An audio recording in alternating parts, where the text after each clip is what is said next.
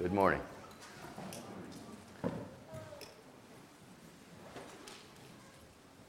Words fail to express the privilege to gather together to worship the Lord Jesus Christ. To everyone that's here, regulars, visitors,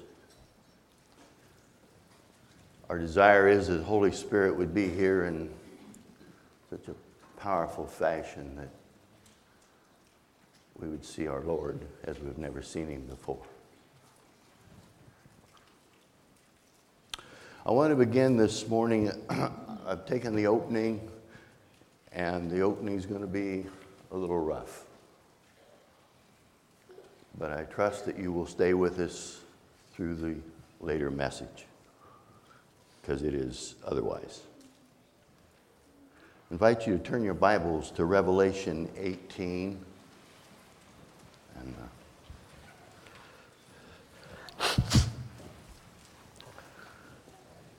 And this deals with Babylon. And I'm not here this morning to teach a prophecy message or even to identify Babylon, other than to say that it seems to be a worldwide system that is run by evil, very materialistic,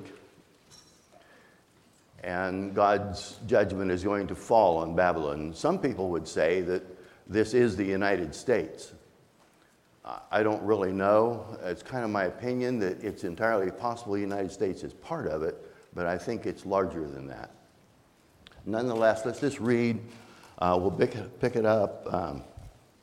We could start and talks about all the merchandise of gold and silver and precious stones and on and on and on. And it talks about the slaves and the souls of men. In the 15th verse, let's start. The merchants of these things which were made rich by her, that's Babylon, shall stand afar off for the fear of her torment, weeping and wailing, and saying, Alas, alas, that great city that was clothed in fine linen, and purple, and scarlet, and decked with gold, and precious stones, and pearls. Notice this. For in 1 hour so great riches are come to naught, and every shipmaster and all the company in ships and sailors, and as many as trade by sea, stood afar off, and cried when they saw the smoke of her burning, saying, What city is like unto this great city? And they cast dust on their heads and cried, weeping and wailing, and saying, Alas, alas, that great city, wherein were made rich all that had ships in the sea by reason of her costliness. For in 1 hour she is made desolate.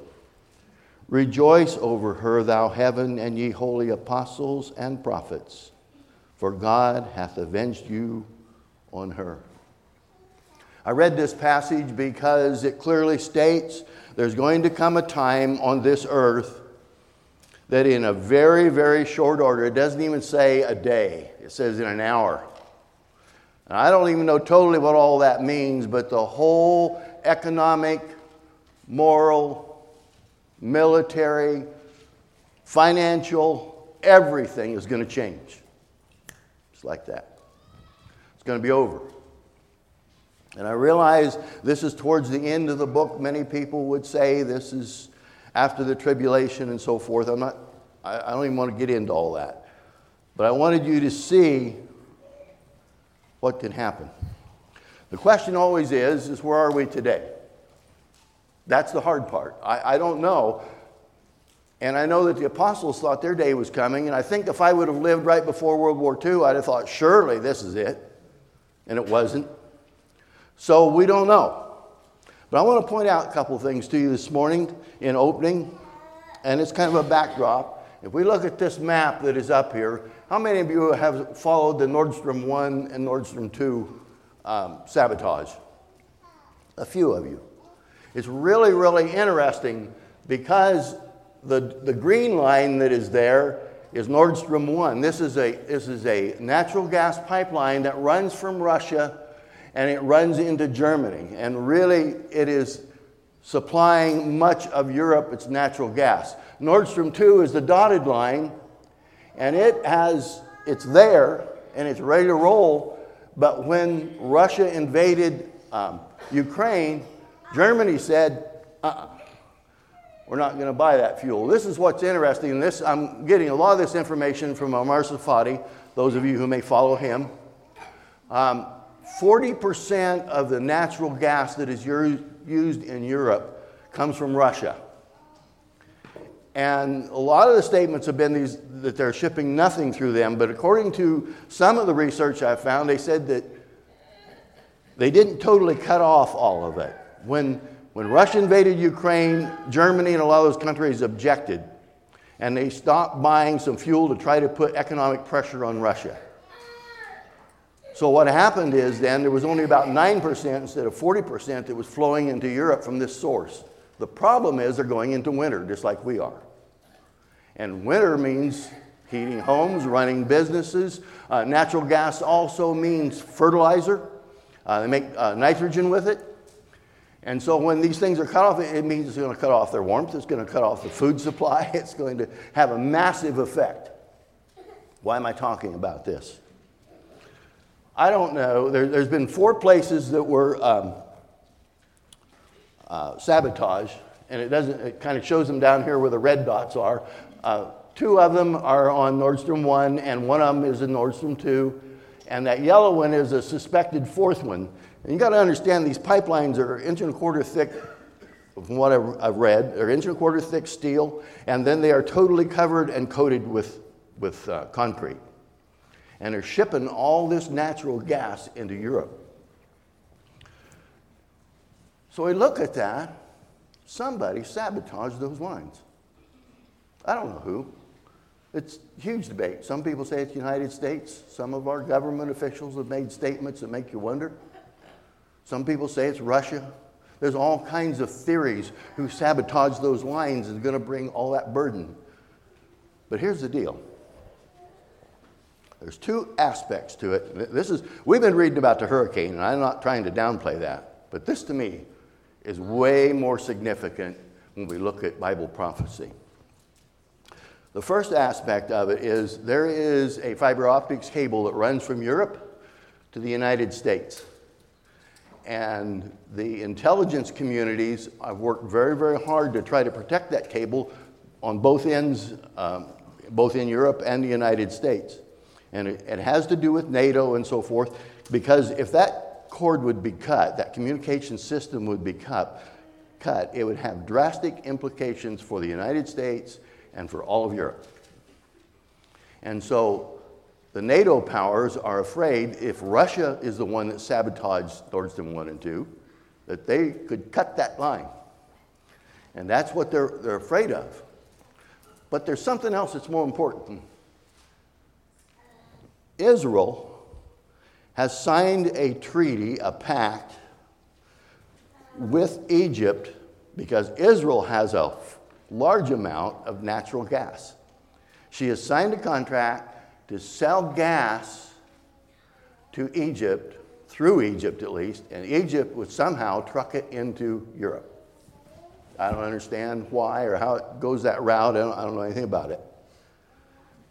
This is the point. There's 2 points. One of them is, in Ezekiel 38, it says that the Lord is going to put a hook in whoever that is, usually thought to be Israel. So she said, wait a minute. I've lost all that income. My economy's in trouble. I'm a mess. My military's in trouble. I need that money. And is it possible? Is it possible? I'm not saying it's going to happen, but is it possible that Israel says, wait a minute, or Russia says, wait a minute. We have lost all that revenue, and Israel's getting it. Let's go down and take Israel. I don't know. Could have prophetic implications. There's another thought, and I already lost it.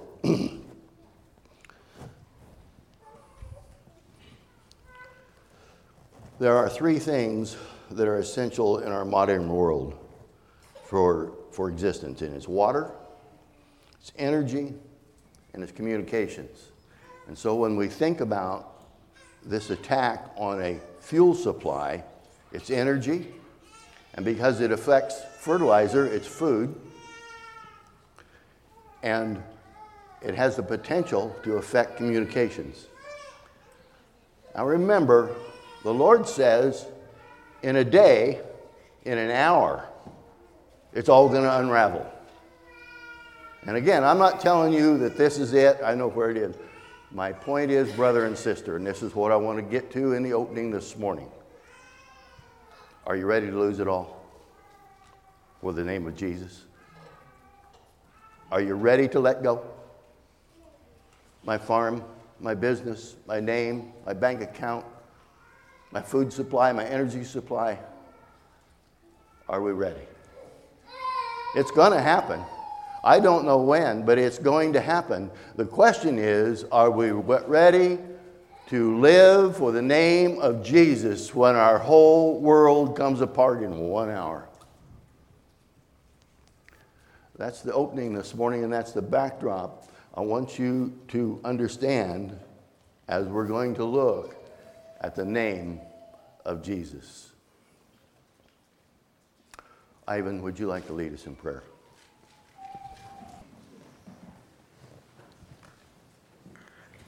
There's something I enjoy doing. It isn't always appropriate, but a lot of times if I'm at a fast food restaurant or a place of business, and a lot of times they'll have someone there and they'll have a name tag on, they'll have their name written, sometimes their position. So I'll look at it. I'll say, wow, your name's Maggie. What's Maggie mean? And it's interesting, the responses you get. People will say, well, that was my great-grandma's, or one of the real interesting ones, Lisa, I don't know anything about it, said it was the name of a character in a TV show that my mother liked. And I said, well, have you ever looked up what it means? No. And about half of especially the younger people today, if you ask them that question, what their name means, they don't know. And in ancient times, certainly in biblical times, a name meant a lot. And so I find it interesting to ask people that and see, because if you know what your name is and it was purposely given, it is to give you a purpose in life. That's what it's for. And so I think we've kind of lost maybe some of that in our culture, but I still think that's true. So turn your Bibles to Philippians 2. Second chapter of Philippians, we're going to look at name. And we'll get there in just a minute. Philippians 2, verse 9. Wherefore God also hath highly exalted him, that's the Lord, and given, as Jesus, and given him a name which is above every name, that at the name of Jesus every knee should bow, of things, and the translation in my Bible says should be, instead of things, it should be those, of those in heaven, and those in earth, and those under the earth. There is a name that it doesn't make any difference if we were created and we were a heavenly creature, even if a third fell and were cast into hell and to work the works of the devil, there's going to come a time when all of the heavenly creatures are going to bow before the Lord and declare Jesus as Lord. Everything under the sea, everybody that's ever lost their life, anyone that lives today, any king, ruler, magistrate, or the pauper of the earth, does not make any difference. Every created being is going to bow to the name of Jesus. And I look at that, and I thought, I wonder what the word name means. I mean, we name people, but what's it mean? So I looked up, and this is really out of Strong's, but in the Greek, but you can look it up. There's 3 things in a name. Number 1 is to know. When I attach to Clem, and the reason that I have in my heart towards Clem is that I know him. Therefore, I have and understanding of who he is and what he's trying to do. It's knowledge. The name carries with it, every one of you carries with it a degree of knowledge about other people and yourself. The second thing was really interesting, and that is the word name means authority. And that one kind of threw me for a loop for a little bit. I understand when we're talking about Jesus, and we'll get to that in a little bit. But why does the name have authority? And then I got to thinking about it. If I wanted to know how to raise crops, I'd probably talk to Mike. If I wanted to know how to fix my tractor, I'd talk to Kurt. Because their name, to me, represents an authority in a field that I do not fully understand. A name represents not only does it represent knowledge, but it represents a degree of authority. And that's the reason when you mention my father's name, if you would, and you'd say John W., he's an authority to me. There's respect there. And the third thing a name does, because of the first two, because of the knowledge and the authority that's there, it changes our character. It reflects a character. And it's important that we understand these things, that these names are important.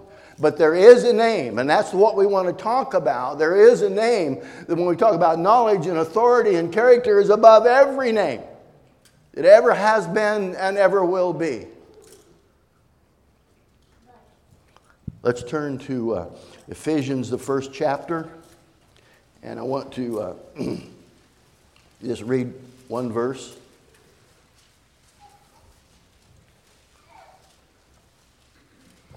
And this is talking about our Lord and the work of the Father. And it says in verse 21, Ephesians 1, far above, this is the Lord, far above all principality and power and might and dominion and every name that is named, not only in this world, but also in that which is to come. That is Jesus. Do you know that the name of Jesus, I don't know what our new names will be in heaven. I don't know what they'll be. But I know the name of Jesus. It's going to be there. Isn't that amazing? It is a name that is eternal. It's eternal in knowledge. It's eternal in authority. It's eternal in character. And we know him.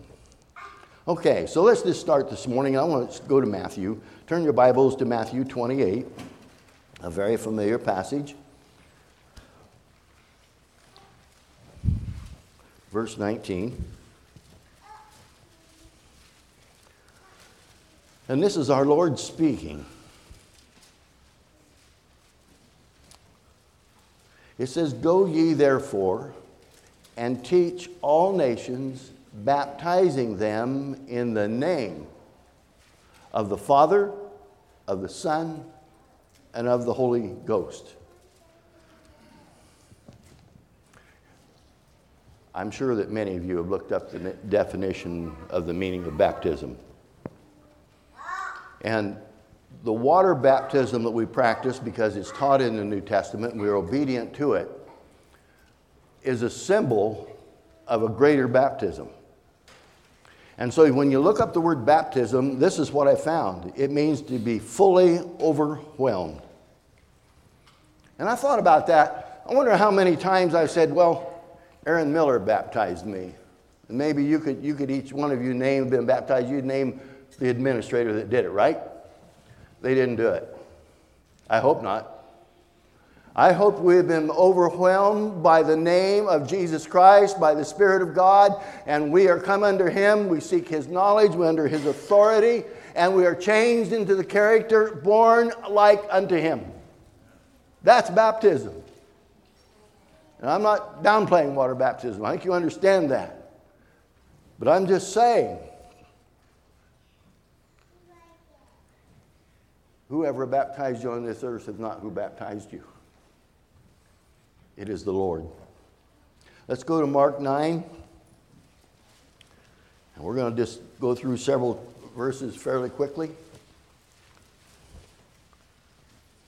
Mark 9:38. And John answered him, saying, Master, we saw one casting out devils in thy name, and he followed not us. And we forbade him because he followed not us. But Jesus said, Forbid him not, for there is no man which shall do a miracle in my name that can lightly speak evil of me. For he that is not against us is on our part. I want to ask you something. I think this is fundamental to us today because of the situation we're in our culture with all the denominations and all the people and everything else. Do you rejoice that the name of Jesus is shared? They're not of us. They don't do it the way we do. They don't look like us. They're messed up. Well, maybe they are. But it's the Lord's business. You know what rejoice is? I've told you this before. When I drive in the back countries, a lot of times, usually in every little burg, especially in Ohio, India, Midwest, there'll be at least one church. And I drive by that church and I look at it and think, I don't know what they believe, but I like to think that at least a few scriptures were read every week in that church, right out of the Word of God. And I'm going to say, hallelujah.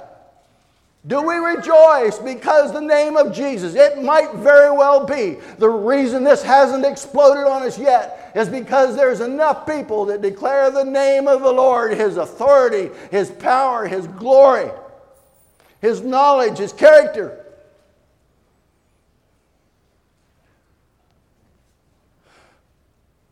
And Jesus said, don't speak evil of them. Don't talk against them. He didn't say to join them, but to rejoice. Let's go into the 16th chapter of Mark.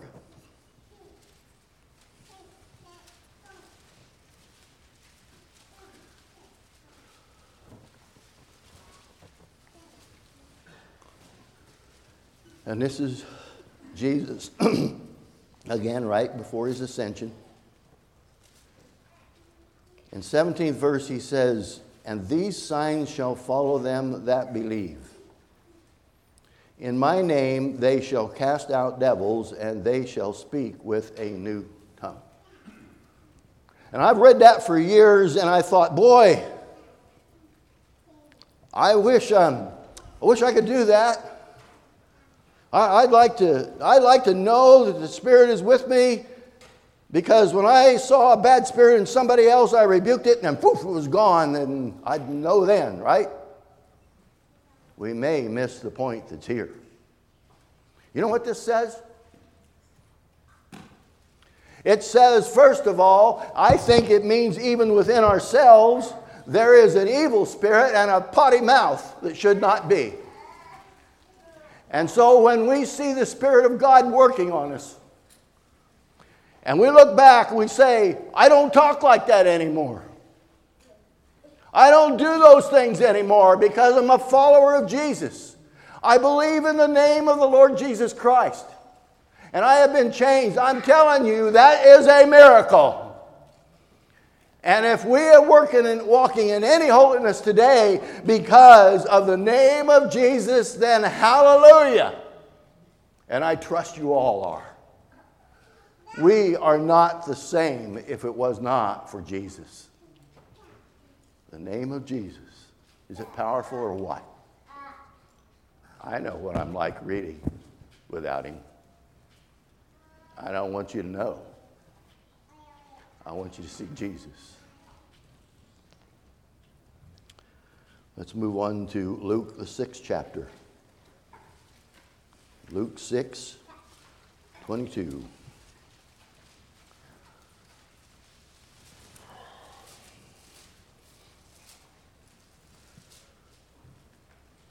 Blessed are ye when men shall hate you, and when they shall separate you from their company, and shall reproach you, and cast out your name as evil for the Son of Man's sake.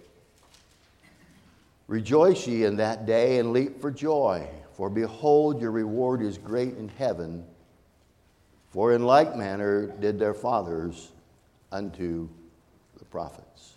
Do you know what happens when his name, I mean his wisdom, his authority, and his character changes this vile man and transforms it into another person?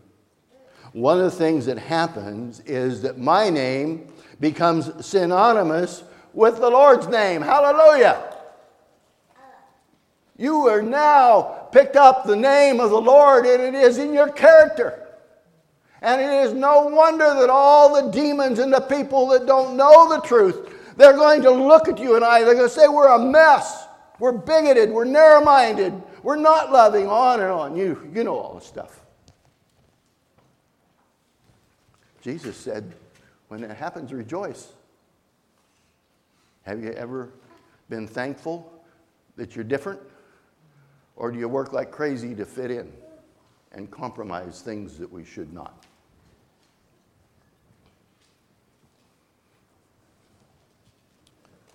Let's go to Luke 10.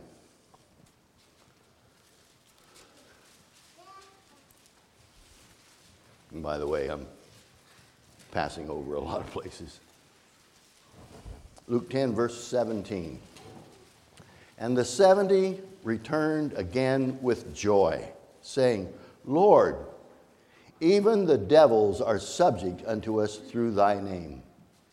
And he said unto them, I beheld Satan as lightning fall from heaven, and behold, I give unto you power to tread on serpents and scorpions, and over all the power of the enemy, and nothing shall by any means hurt you. I want to stop there.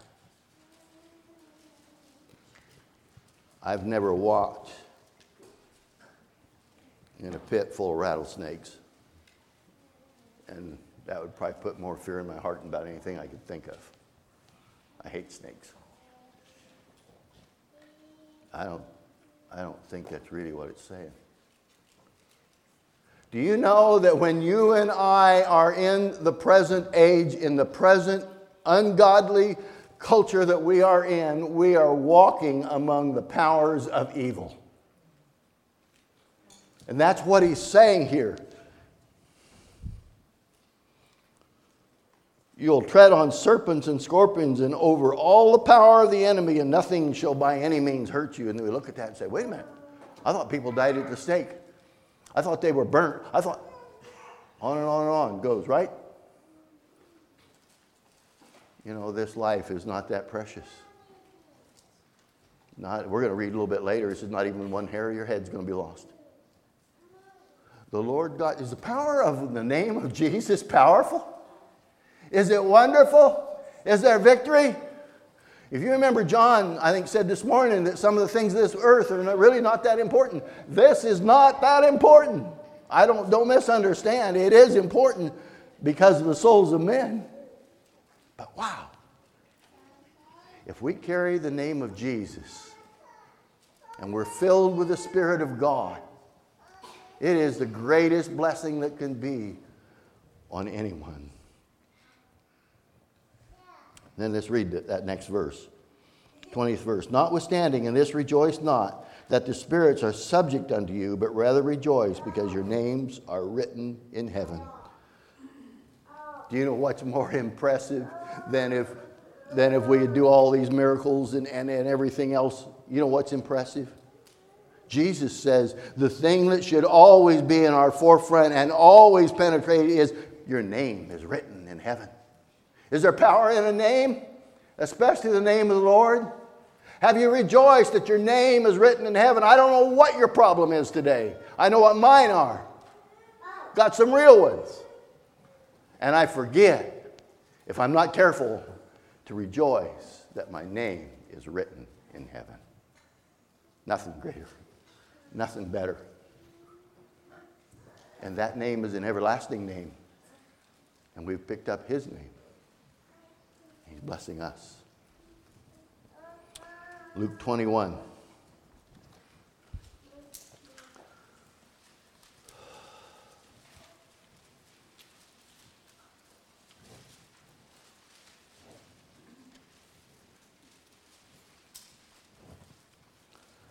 Verse 10. It's our Lord speaking. We're going to read several verses here. Then he said unto them, this is the Lord speaking, nation shall rise against nation and kingdom against kingdom. That's what we're talking about up here. And great earthquakes shall be in divers places, and famines and pestilences, and fearful sights and great signs shall there be from heaven. But before all these, they shall lay their hands on you and persecute you, delivering you up to the synagogues and into prisons, being brought before kings and rulers for my name's sake. And it shall turn to you for a testimony. Remember what I said earlier? I wish I had a testimony and I could just remove all that evil and everything else. You know what the Lord just told us? He said, when this thing starts to unfold, and you're brought before the magistrates and the great, and they lie about you, and they false witness, and they do all the things they have to do, and they take your life and the whole thing, rejoice! Because it's going to give you an opportunity to testify of the name of Jesus. Hallelujah! Is there power in a name?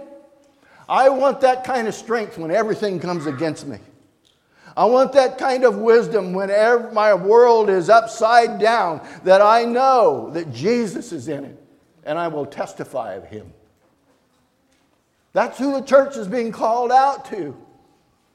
And if you're going to be negative and say, boy, we're clear at the end, this thing's really ready to unravel, the United States is going to be gone, and freedom's gone, and the whole, then rejoice.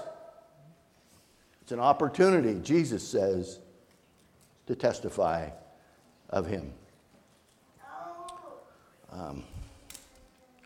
14th verse. Settle it therefore in your hearts, not to meditate what you shall answer. For I will give you a mouth and wisdom, which all your adversaries shall not be able to gainsay nor resist. I want to stop there. I don't know how you feel, but when I get in a pressure situation to testify, I feel like my tongue just gets all twisted and my memory goes away, and I'm just a mess. And especially when I'd really like to just lay out some golden truth that they would understand, and I feel so inadequate. You know what this just said? Settle it in your heart that the day is going to come when I will tell you what to say. Is there power in the name of Jesus? Wow. And ye shall be betrayed both by parents and brethren and kinsfolk and friends, and some of you shall they cause to be put to death. And ye shall be hated of all men for my name's sake, but there shall not a hair of your head perish. Even when we're put to death, burned at the stake, whatever it is, God says, I haven't lost track of even the hair in your head. It's going to be okay. I'll tell you the power of the name of Jesus. I want to know him. I want to live totally under his authority, completely. And I want to grow and build a character that is just like his. Amen. One more verse here, Luke 24.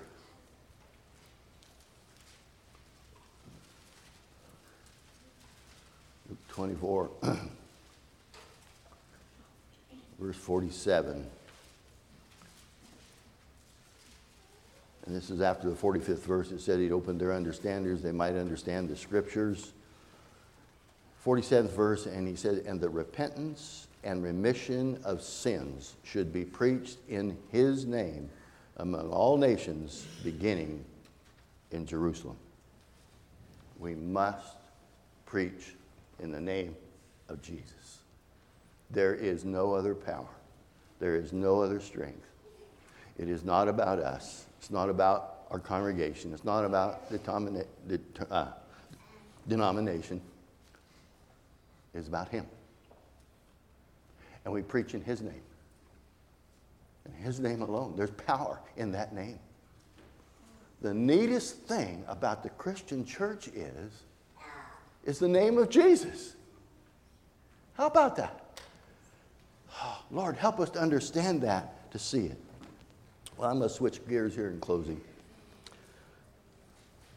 I don't know how many of you watched the funeral of Queen Elizabeth.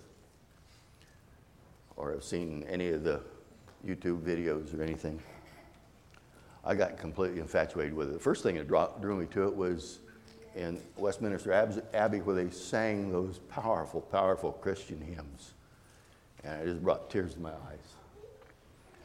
And but I was watching the day of the burial, and they had the Queen in her coffin, and it was right in the center.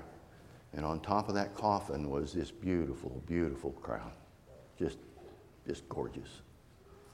And I'm not real sure. I should have researched this more. I think this crown has been passed from monarch to monarch in the English monarchs.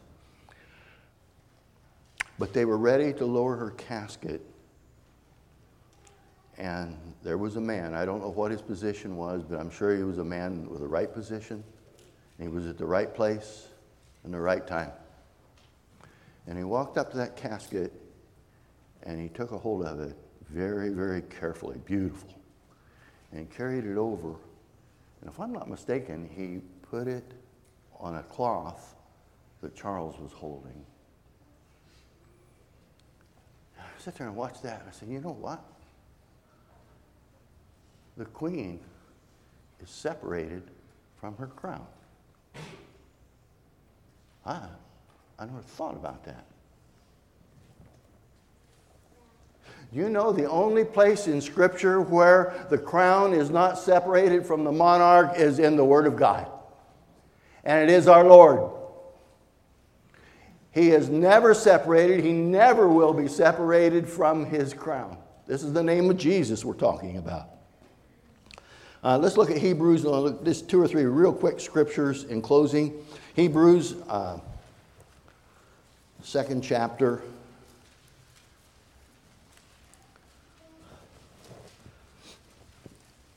7th verse. Thou hast made him, this is Jesus, a little lower than the angels. Thou crownest him with glory and honor, and did set him over the works of thy hands. Thou hast put all things in subjection under his feet. For in that he put all in subjection under him, he left nothing that is not put under him. But now we see not yet all things put under him, but we see Jesus, who was made a little lower than the angels for the suffering of death, crowned with glory and honor, that he, by the grace of God, should taste death for every man. Is there power in the name of Jesus?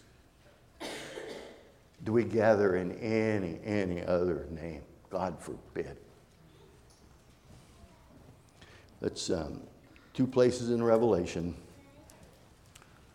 Revelation 4, verse 4. This is an interesting passage because most commentaries would tell you at this point in the Israel has not yet been redeemed. And so we're going to see 24 elders here. And most commentaries would tell you they believe that these 24 elders are probably the Christian church, representing the church of Jesus before Israel is fully redeemed. I don't know if that's right or not, but it's interesting. Let's read it. 4th verse. And round about the throne were 24 seats. And upon the seats I saw 24 elders sitting, clothed in white raiment, and they had on their heads crowns of gold. 10th verse.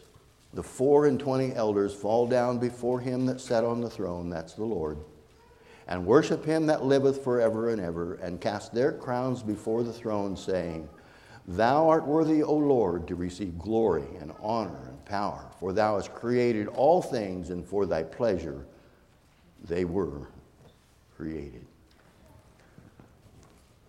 The thought I like here is that there are crowns of, I don't know, I couldn't even comprehend looking at that crown in England, but I have no idea what a heavenly crown looks like. I don't know.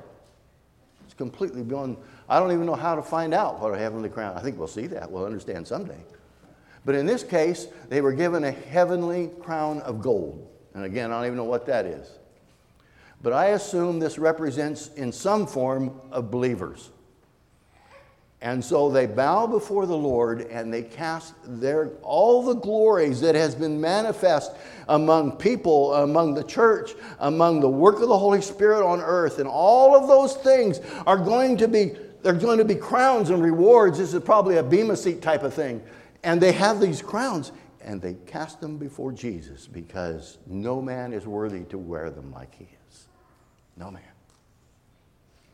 I don't know what gifts we have today. We got a lot of them right here in this little room, let alone all over the world.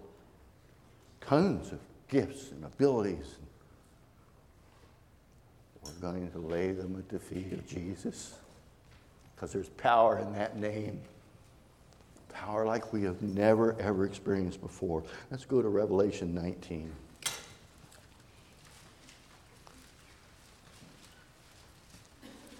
This will be our last verse this morning.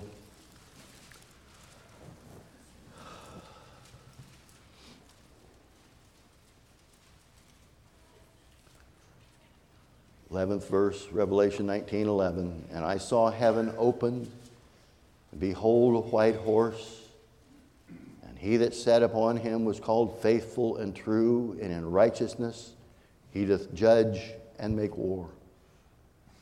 His eyes were as a flame of fire, and on his head were many crowns, and he had a name written that no man knew but he himself.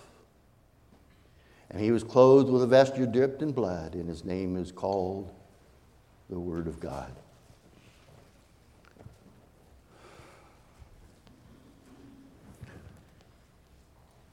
He's called. There's a crown of life, and there's all kinds of crowns in the Scripture. But somehow in this heavenly crown that is before Jesus, it is a multiple crown. We have no idea all of the blessings that he gives all of us, all the time, every day, every second of every day. And they're all going to be cast to him, and he is going to wear a crown that we cannot imagine. Is there power in the name of Jesus? There's power. It is for him and him alone that we live. Remember, back in Luke 10, he said, rejoice that your names are written in heaven. I want to do something to close this morning. I want to ask you to say with me, thank you, O Lord, that my name is written in heaven. If you're a born-again believer, I'm asking you, I'm not forcing anyone to do that, whatever you're comfortable with. But say it with me. Thank you, O Lord, that my name is written in heaven.